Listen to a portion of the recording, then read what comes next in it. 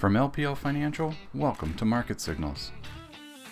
Hello, everyone, and welcome to the latest edition of LPL Market Signals. Jeff Bookbinder here, back with you for another week. Pleased to be joined by Quincy Crosby to walk through the events of last week, certainly. And there were some big events for markets last week. And then, talk a little international, quick earnings update, and preview this week. So there's the agenda for today. How are you, Quincy? It's good. Good to be back on the wires with you after last Thursday, and that was before Friday's surprise, right? Friday's labor payroll surprise. Yes, we got a couple surprises. I guess you could say maybe one good, one mixed. So we'll go through the jobs report and what we heard from the Fed, certainly.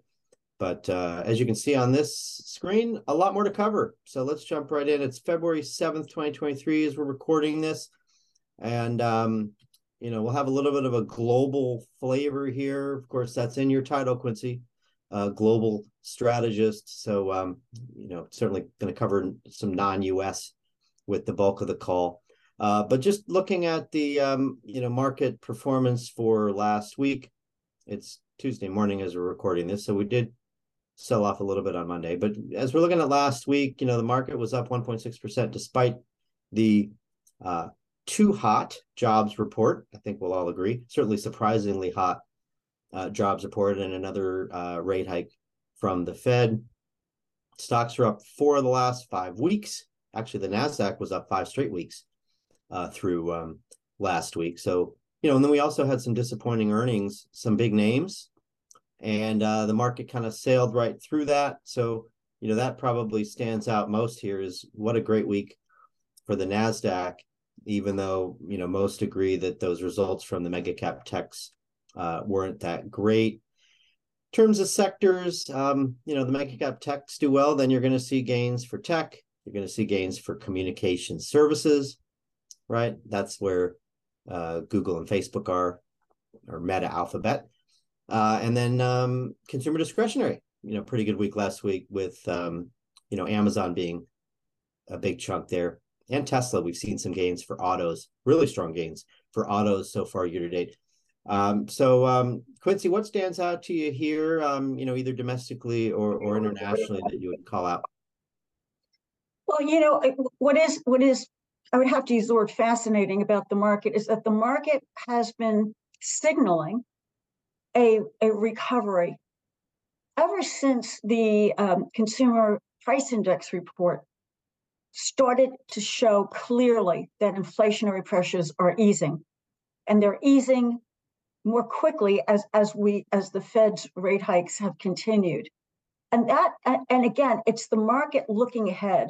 It's looking ahead at the terminal rate where the Fed basically finishes. The question really is, though, is the terminal rate going to be higher now that we have seen some more strength in the economy? Take a look at the Purchasing Manager Index report on the service sector, which is the largest component of our economy. That has shown tremendous resilience, surprising to the upside.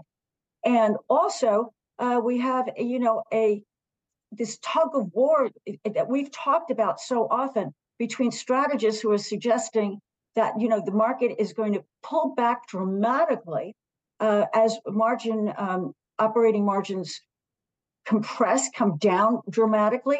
And yet, as you pointed out, Jeff, the earnings season, it hasn't been stellar, but it certainly hasn't been dire either. And the market is prepared to look ahead at a period in which the Fed is going to be finished. Isn't that, in fact, the market's job? Oh, absolutely. You want to talk about climbing a wall of worry. Yeah. Well, that's what we've certainly seen this year. It's markets aren't completely over the wall yet. That's for sure, as we have Chinese spy balloons flying overhead. But nonetheless, we are through, I think, most of the worries. I guess we saw, we'll talk more about international but when mega cap tech in the US works, it's very difficult for Europe, which makes up the bulk of the MSCI EFA index, to keep up. And so certainly we saw that. And you have a little bit of an upward move in the dollar just in the past few days after, really, I think, a double-digit decline. So that certainly weighed a little bit on international. So the U.S. Was a better place to be last week, but certainly the trend over the last few months has been in favor of international. Really quickly, bonds and commodities. So, the stock market got all the attention last week. I guess the good news here is that bonds didn't get hurt worse because of that strong jobs report. Right? The bond market kind of didn't do a whole lot, at least the core bond market. And then we had high yield, which of course is equity sensitive, do really well. That's what you would expect when, the stock market is up and markets are embracing riskier assets. But I think turning to the other side of this, Quincy, the commodity market, like we know that natural gas has just been plummeting, and that's been a good story for Europe. But why is oil down so much? Over this period, by the Bloomberg measure, it's down. It was down 10% last week. This is another fascinating story. Within the energy markets, you still have Russian oil getting out. I mean, in fact, one of the interesting anecdotes to this oil story is that India has been buying a lot of Russian oil. There's tremendous pressure on India from the U.S. in terms of trying to get India to pull away from that tight relationship with Russia. But nonetheless, what we're seeing is that they are buying quite a bit of Russian oil at a discount. And that oil is actually showing up in the United States. So it shows you the fungibility of the oil market. We used to see this, by the way, when I followed it, the energy markets years ago, very closely, because that was my job, where we would see Iranian oil showing up all over the world despite sanctions. It's because it is a spot market and oil just flows the way that it flows. But the point also is the worry in the energy market that there will be a downturn, that demand for oil will go down. There also was a slight uptick in supplies, but the expectations are that will dampen as the true reopening of China actually begins. So many of the commodities pulled back. Take a look at steel. Take a look at iron ore.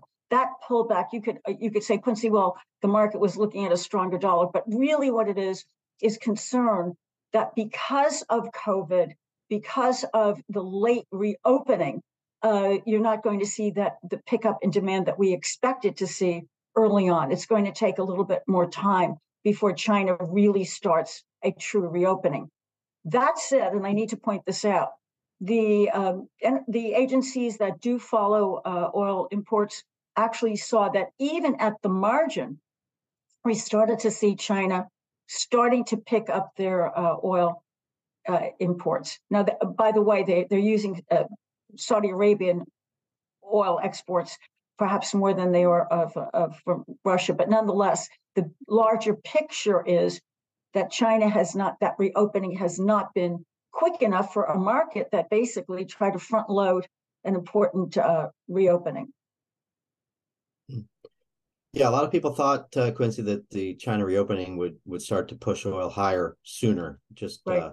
Hasn't happened yet. No. But that run may be ahead of us. So, one of the big stories last week was the Fed, and you alluded to it, right? They raised rates. I think it's really important for people to keep in mind that they're now above core PCE. So in other words, the Fed funds rate, the Fed's target interest rate is higher than the Fed's preferred measure of inflation. So that puts them in the restrictive camp. And that's one of the reasons why most think that they're either, going to be done with one more hike or, potentially two more 25 basis point hikes. So, but they are restrictive. And, these, as you know, as well as anyone, Quincy, the Fed tightening measures, they affect the economy with a lag, right? And so they're already tight now, and the economy hasn't fully felt these rate increases that we've seen to date. So I think the Fed knows it has to be really careful not to over tighten. Powell alluded to it in his comments at the press conference last week, right? And when you look at something like this, it shows you there is some risk of over tightening. Well, yes. I mean, the only thing is, I mean, given that economics is hardly considered to be a science, there is even a tug of war with that. And that is, there are those who think, and some of the prominent measures of the Fed board are pointing out that because of the communication that we have from the Fed to the general public, to business owners, and it's the transparency, that we don't need that historical 12 to 18 month lag period before the rate hikes, and then when we have rate cuts, flow through all crevices of the economy. That now can be shortened to approximately even 6 to maybe 9 or 10 months. That has been a major shift from some of the prominent, I would have to say, pragmatic hawks at the Fed, that maybe now, again, because of so much communication, we would argue too much communication, but that effect on the overall economy may come much sooner than the historical data suggest, which is really interesting because that would be just around the corner. Yeah, good point. So we're just starting to feel those 75 basis point hikes now, but more still to come. So Quincy, one of the other big stories last week, the jobs report, right? This was a boomer, right? 517,000 jobs. Now, I guess about 75,000 were just from a strike ending in California, government jobs. But nonetheless, still, even if you call it 440, just a really strong number, right? Which, the good news is it supports the economy, right? Consumers are seeing rising wages. They have jobs. We have basically a 50-year low in unemployment. But of course, the bad news is this has the Fed's attention. I don't know that they had this number when Powell gave his comments on Wednesday. I don't think they did. But nonetheless, this makes maybe the Fed's bias a little more hawkish than it was when they delivered the message Wednesday. So we'll have to see if we're going to have a soft landing or soft-ish landing, it's going to have to be driven by the consumer having jobs and seeing rising wages. They haven't spent all those, all that excess cash yet. Consumers in aggregate still have a little excess cash. So a soft landing, maybe it's got a higher probability than it had a month ago, but it's still certainly, a less than 50-50 shot at this point. So that was the other big story. And then the last big story last week, I think, was the tech earnings. I'll get into earnings a little bit more in a minute. I wanted to point out this trend in the market action this year. These are numbers from Bespoke Investment Group. They just do a phenomenal job slicing and dicing the markets into what's working and what's not. And I highlighted here the change in 2022 as, I guess, the strongest factor. So if you did nothing this year except buy the worst stocks last year, you're up huge, right? On average, 40% for the bottom decile of 2022 performers in the Russell 1000. That is just remarkable. Some people are calling it a dash for trash, right? Stocks that analysts don't like are doing really well, right? And stocks that have a lot of short interest are doing really well. So, we don't think this will continue, but it's been a very powerful force here over the first, call it 5 weeks of the year. So let's keep moving here. This is, chart of the S&P 500 highlighting the Golden Cross. Quincy, you and I aren't certainly CMTs or pure technicians, but, our chief technical strategist, Adam Turnquist, ran the numbers on this.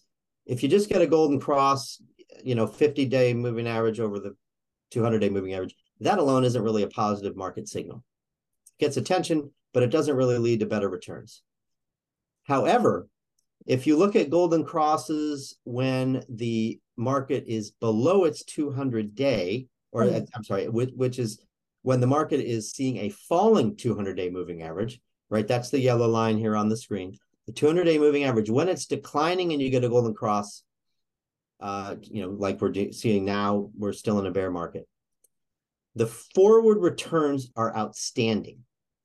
16% plus average returns over the next 12 months historically. So, this is good news for the market. We got through that 4,100 support or resistance level that can turn into support now. And this golden cross in a downward sloping 200-day, another positive sign. So the technicals are looking good. We're seeing good breadth too, and suggests maybe more gains ahead. So Quincy, this is your another story that we got late last week that seemed to affect markets a little bit was what we'll call Balloon Gate. I know this is your favorite slide in the deck. If you can boil this down to a minute, right? So we had U.S.-China tensions before. They're real, as we all know, but this sort of took it up a level in terms of the tense U.S.-China relationship. No, absolutely. Yes, it's been subject to tremendous late night humor, but the fact is, it is yet another indication of the tensions building, despite, by the way, an attempt by the U.S., by China, to mend some of the bilateral relations, particularly when it comes to trade, economic, climate.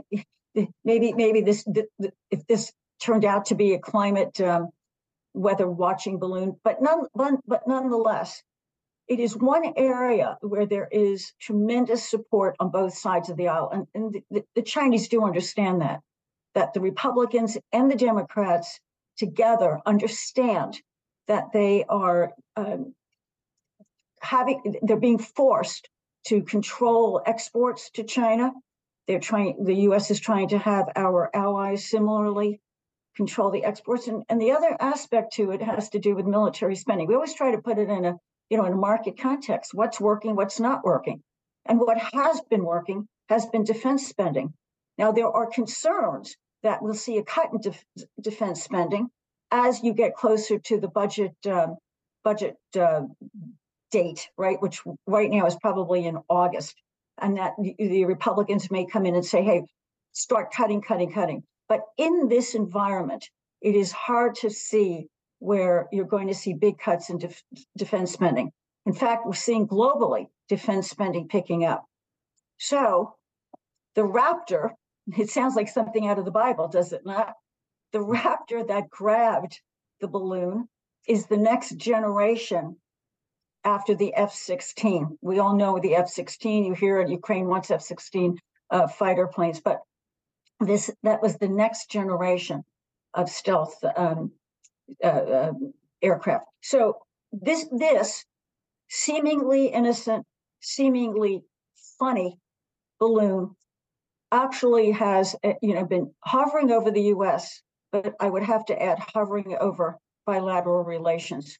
It's not so funny what it projects moving ahead in terms of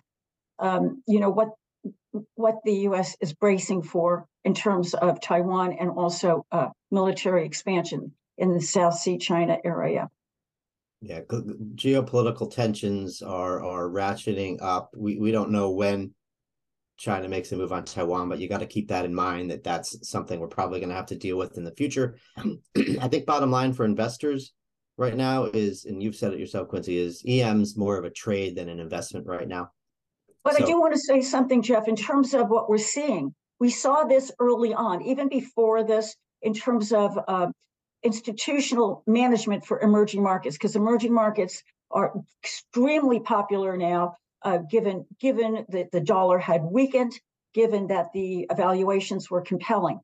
But we're seeing more and more ETFs coming out ex-China. So emerging market ETFs ex-China.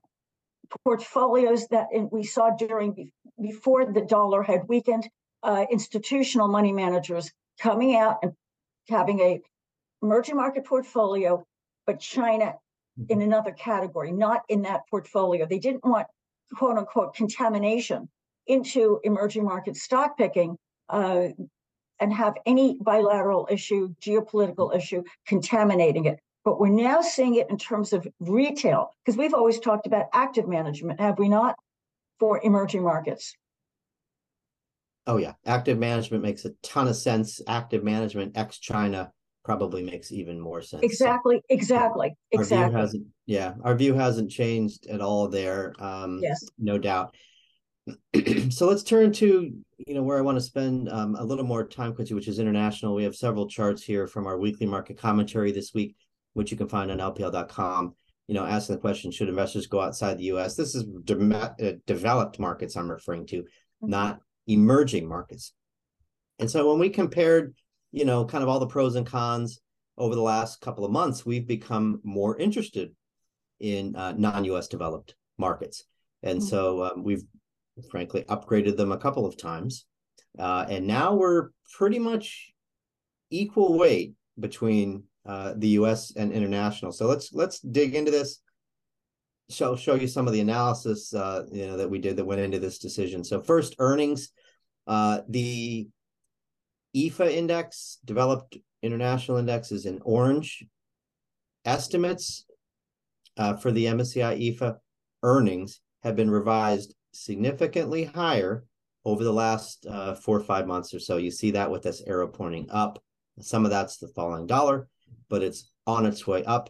And it's now at the point where we would argue that the EFA is likely to generate a little more earnings growth this year than the S&P. S&P probably be down a point or two, maybe a little bit more.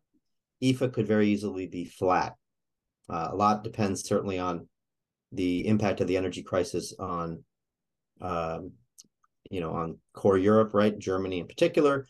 But certainly this is trending toward international, both maybe a little more growth or a little better, a little smaller decline and better revisions.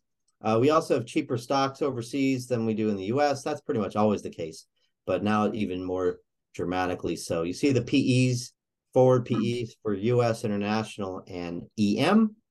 And international is at the biggest discount by far of these three measures relative to its recent history, 10-year history. And then if you just look at the discounts to the US, the international discount is almost as large as the EM discount, which is unusual. So, essentially EFA is about 10% cheaper than it's been. So you really got to say valuations favor international and earnings maybe slightly favor international. So we've kind of got a, maybe it's a pitcher's duel, as I mentioned in the weekly market commentary. Maybe it's a close race, kind of a low scoring game. But EFA looks like maybe on earnings and on valuations, it's a little bit of a better place to be.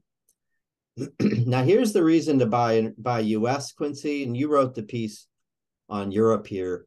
We're showing the economic surprise index. So data in Europe has been exceeding expectations at a very strong rate, essentially since the end of last summer, despite all the calls for recession with the impact of higher natural gas prices. So my question to you, Quincy, is what's been working in Europe beyond just lower natural gas prices and a warmer winter? What's been going on here that's allowed the Eurozone economic data to come in so strong relative to expectations? Well, China, as it became increasingly clear that the authorities in China were going to move away from zero COVID measures, which were incredibly stringent, strict, push the Chinese economy into as close to recession as you could probably have, with still being able to at least demonstrate they had some growth, which, it's based on their data.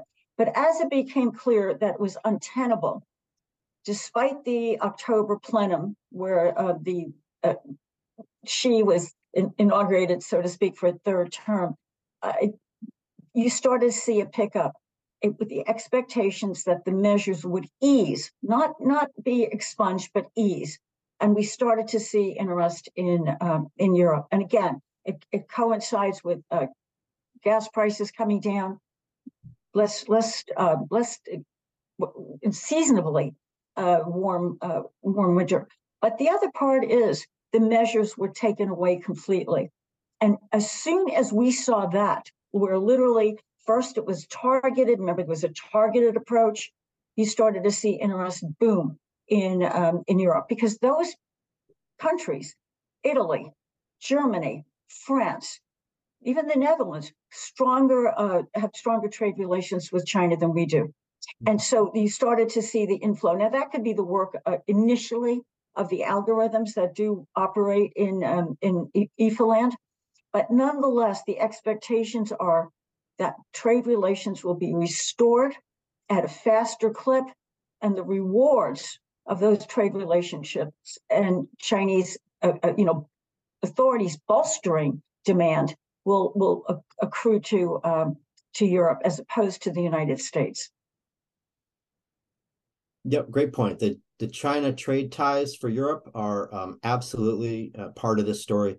The reason I say that this is maybe a reason, to be a little bit more U.S. focused is because the risk to the European economies has not gone away, right? And so after we get through this, celebration of the warm weather, we still got a war in Ukraine. We've still got a Eurozone economy that structurally is not built to grow as fast as the U.S., not as innovative as the U.S. So, we'll see where the tide goes, but Jeff, being leveraged to the European economy for the long term might not be the best approach. I also want to add something that you've been stressing, and it is that they do not have that bulk of big tech names weighing down the markets the way we do. Remember, the big mega tech are about 20 to 22% in terms of weight on the S&P 500. They do not have that. And so, as you've pointed out so often, once the interest in big tech is viable, as opposed to an initial, trade, as we have seen recently, then I think you're going to see funds coming back into the U.S. because the expectations are something will cause our valuations to become increasingly compelling. And that would include more interest in big tech. Big tech is dormant right now. I mean, yes, we've had some trading in it, and that's been positive if you own those names. But the expectations are that we will see a potential pullback, but that we will then see them come back into favor for not traders, but long-term investors. And that would probably give the U.S. the edge over Europe. Yeah, we don't think this mega cap tech strength is sustainable just yet. That's something we're watching really closely. Yeah. So the last chart on international that we had in the weekly market commentary is just the dollar.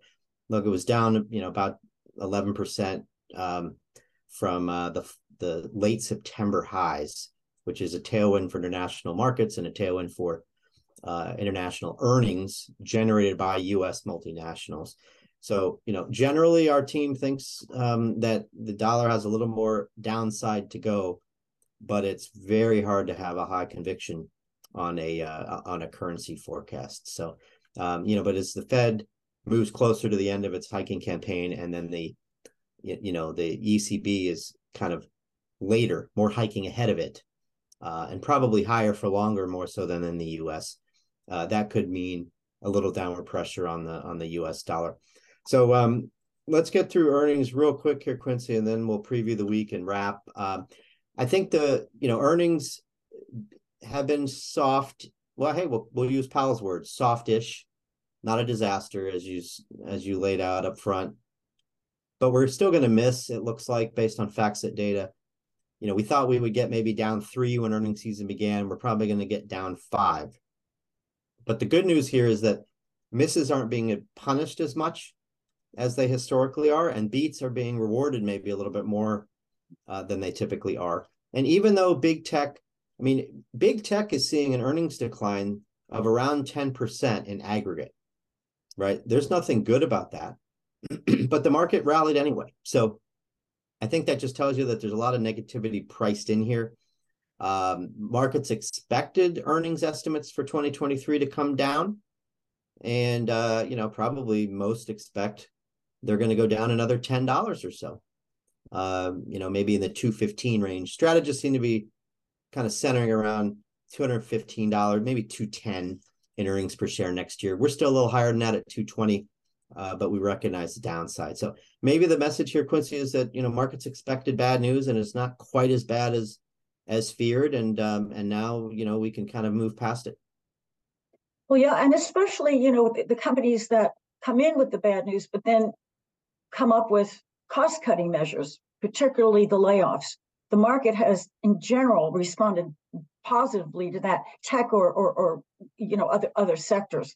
So it's been extremely important that in terms of the guidance, the companies come out and say, look, we understand the environment, but we are cutting costs and we're going to do it immediately. And that has worked wonders. Oh, it has. Absolutely. That was certainly part of the Meta / Facebook rally that we saw. And there have been a number of other examples of that. So this is our earnings season dashboard. You can see here the numbers are not great, but not a disaster. So let's turn to the previewing of the week before we get to my final slide here, which is my favorite, our Super Bowl preview. The big events. This is a quiet week of economic data. I guess today, Fed Chair Powell speaks shortly after we're done here recording. That is probably the biggest event of the week. But consumers' credit, sure, that's somewhat relevant. And University of Michigan inflation expectations are certainly relevant. Otherwise, it's just a bunch of Fed speakers. You mentioned it earlier in the podcast, Quincy. The Fed's probably talking more than we would like. Well, yeah, but I think today's speech at the in Washington, D.C. is going to be more important for the market's direction, at least immediate direction, than the press conference following the Fed meeting, because this is the meeting in which he will have to discuss the strength of the labor market. And remember, we've talked about this at the stock meeting so many times, that the Fed has moved away from this notion that you have to crater the labor market in order to reduce inflation. Remember, they've even suggested early on, if we have to do it to bring inflation down to the 2% level that represents price stability, we'll do it. But they've moved away from that. The question now is even if we take out some of the labor market numbers and bring it down to 400, even 300, the question is, how does the Fed react to this labor market report? Mary Daly, head of the San Francisco Fed, had one word: wow. Okay, the wow matters, but it also changes what the futures market thinks that the Fed is going to do, and it has added another rate hike, a second rate hike, and taken away one rate cut for 2023. Yeah, hopefully the market can just focus on how close we are to the end. Yes, exactly. We are. There's no doubt about that. Right. Yeah. And not worry so much about, well, are we going to have a cut in December or not? Exactly. Or whatever. Precisely. The point is, the Fed, at least for now, is winning this inflation battle. They're getting help from market forces, but they're winning, and we still think it's pretty high probability that March is the last hike. We'll see, but that's where LPR research is right now. So with that, we'll wrap up by just saying enjoy the big game. I'm sure many of you will be watching. As a lifelong Chiefs fan, I certainly will be watching. I know some Eagles fans are probably watching this, so I won't lay it on too thick, but I'll just say go Chiefs, and I think it's a really neat story. It's neat that you have two African-American quarterbacks facing each other, but it's also neat that you have Kelce, the two brothers, going against each other. And so Mama Kelce will be the star of the show the next few days. She'll be both happy and sad, I think, after the game. So everyone enjoy the game. Quincy, I know you're an excellent cook, so you'll probably whip up some goodies. Absolutely. And how we stand, just we can get our plug in. We go with the enemy of our enemy is our friend. I leave it with that. So you're dropping a hint as to who your because if our team if our team's not in the playoff, we'll go with the enemy of our enemy. Yes. So okay. So all the Dallas fans can root for the Chiefs. Giants fans can root for the Chiefs. Mm-hmm. Maybe that's the angle. That's what it means. Yeah. Very good. So with that, we'll wrap. Thanks everybody for listening. Thanks, Quincy, for joining. Thank you. Really good conversation for all of you. Well, in addition to enjoying the game, have a wonderful week. And we'll be back with you next week. We'll see you then. Thanks for listening to LPL Market Signals. This material was provided by LPL Financial, is for general information only, and is not intended to provide specific advice or recommendations for any individual. There is no assurance that the views or strategies discussed are suitable for all investors or will yield positive outcomes. Investing involves risk, including possible loss of principal. Any economic forecasts set forth in the podcast may not develop as predicted and are subject to change. References to markets, asset classes, and sectors are generally regarding the corresponding market index. All indexes are unmanaged and cannot be invested into directly. Index performance is not indicative of the performance of any investment. All performance reference is historical and is no guarantee of future results. All information referenced in the podcast is believed to be from reliable sources. However, we make no representation as to its completeness or accuracy. Securities and advisory services offered through LPL Financial, a registered investment advisor and broker-dealer, member FINRA and SIPC insurance products are offered through LPL or its licensed affiliates. To the extent you are receiving investment advice from a separately registered investment advisor that is not an LPL affiliate, please note LPL makes no representation with respect to such entity. If your financial professional is located at a bank or credit union, please note that the bank or credit union is not registered as a broker-dealer or investment advisor. These products and services are being offered through LPL or its affiliates, which are separate entities from and not affiliates of the bank or credit union. Securities insurance offered through LPL or its affiliates are not insured by the FDIC or NCUA or any government agency, not bank or credit union guaranteed, not bank or credit union deposit or obligations, and may lose value.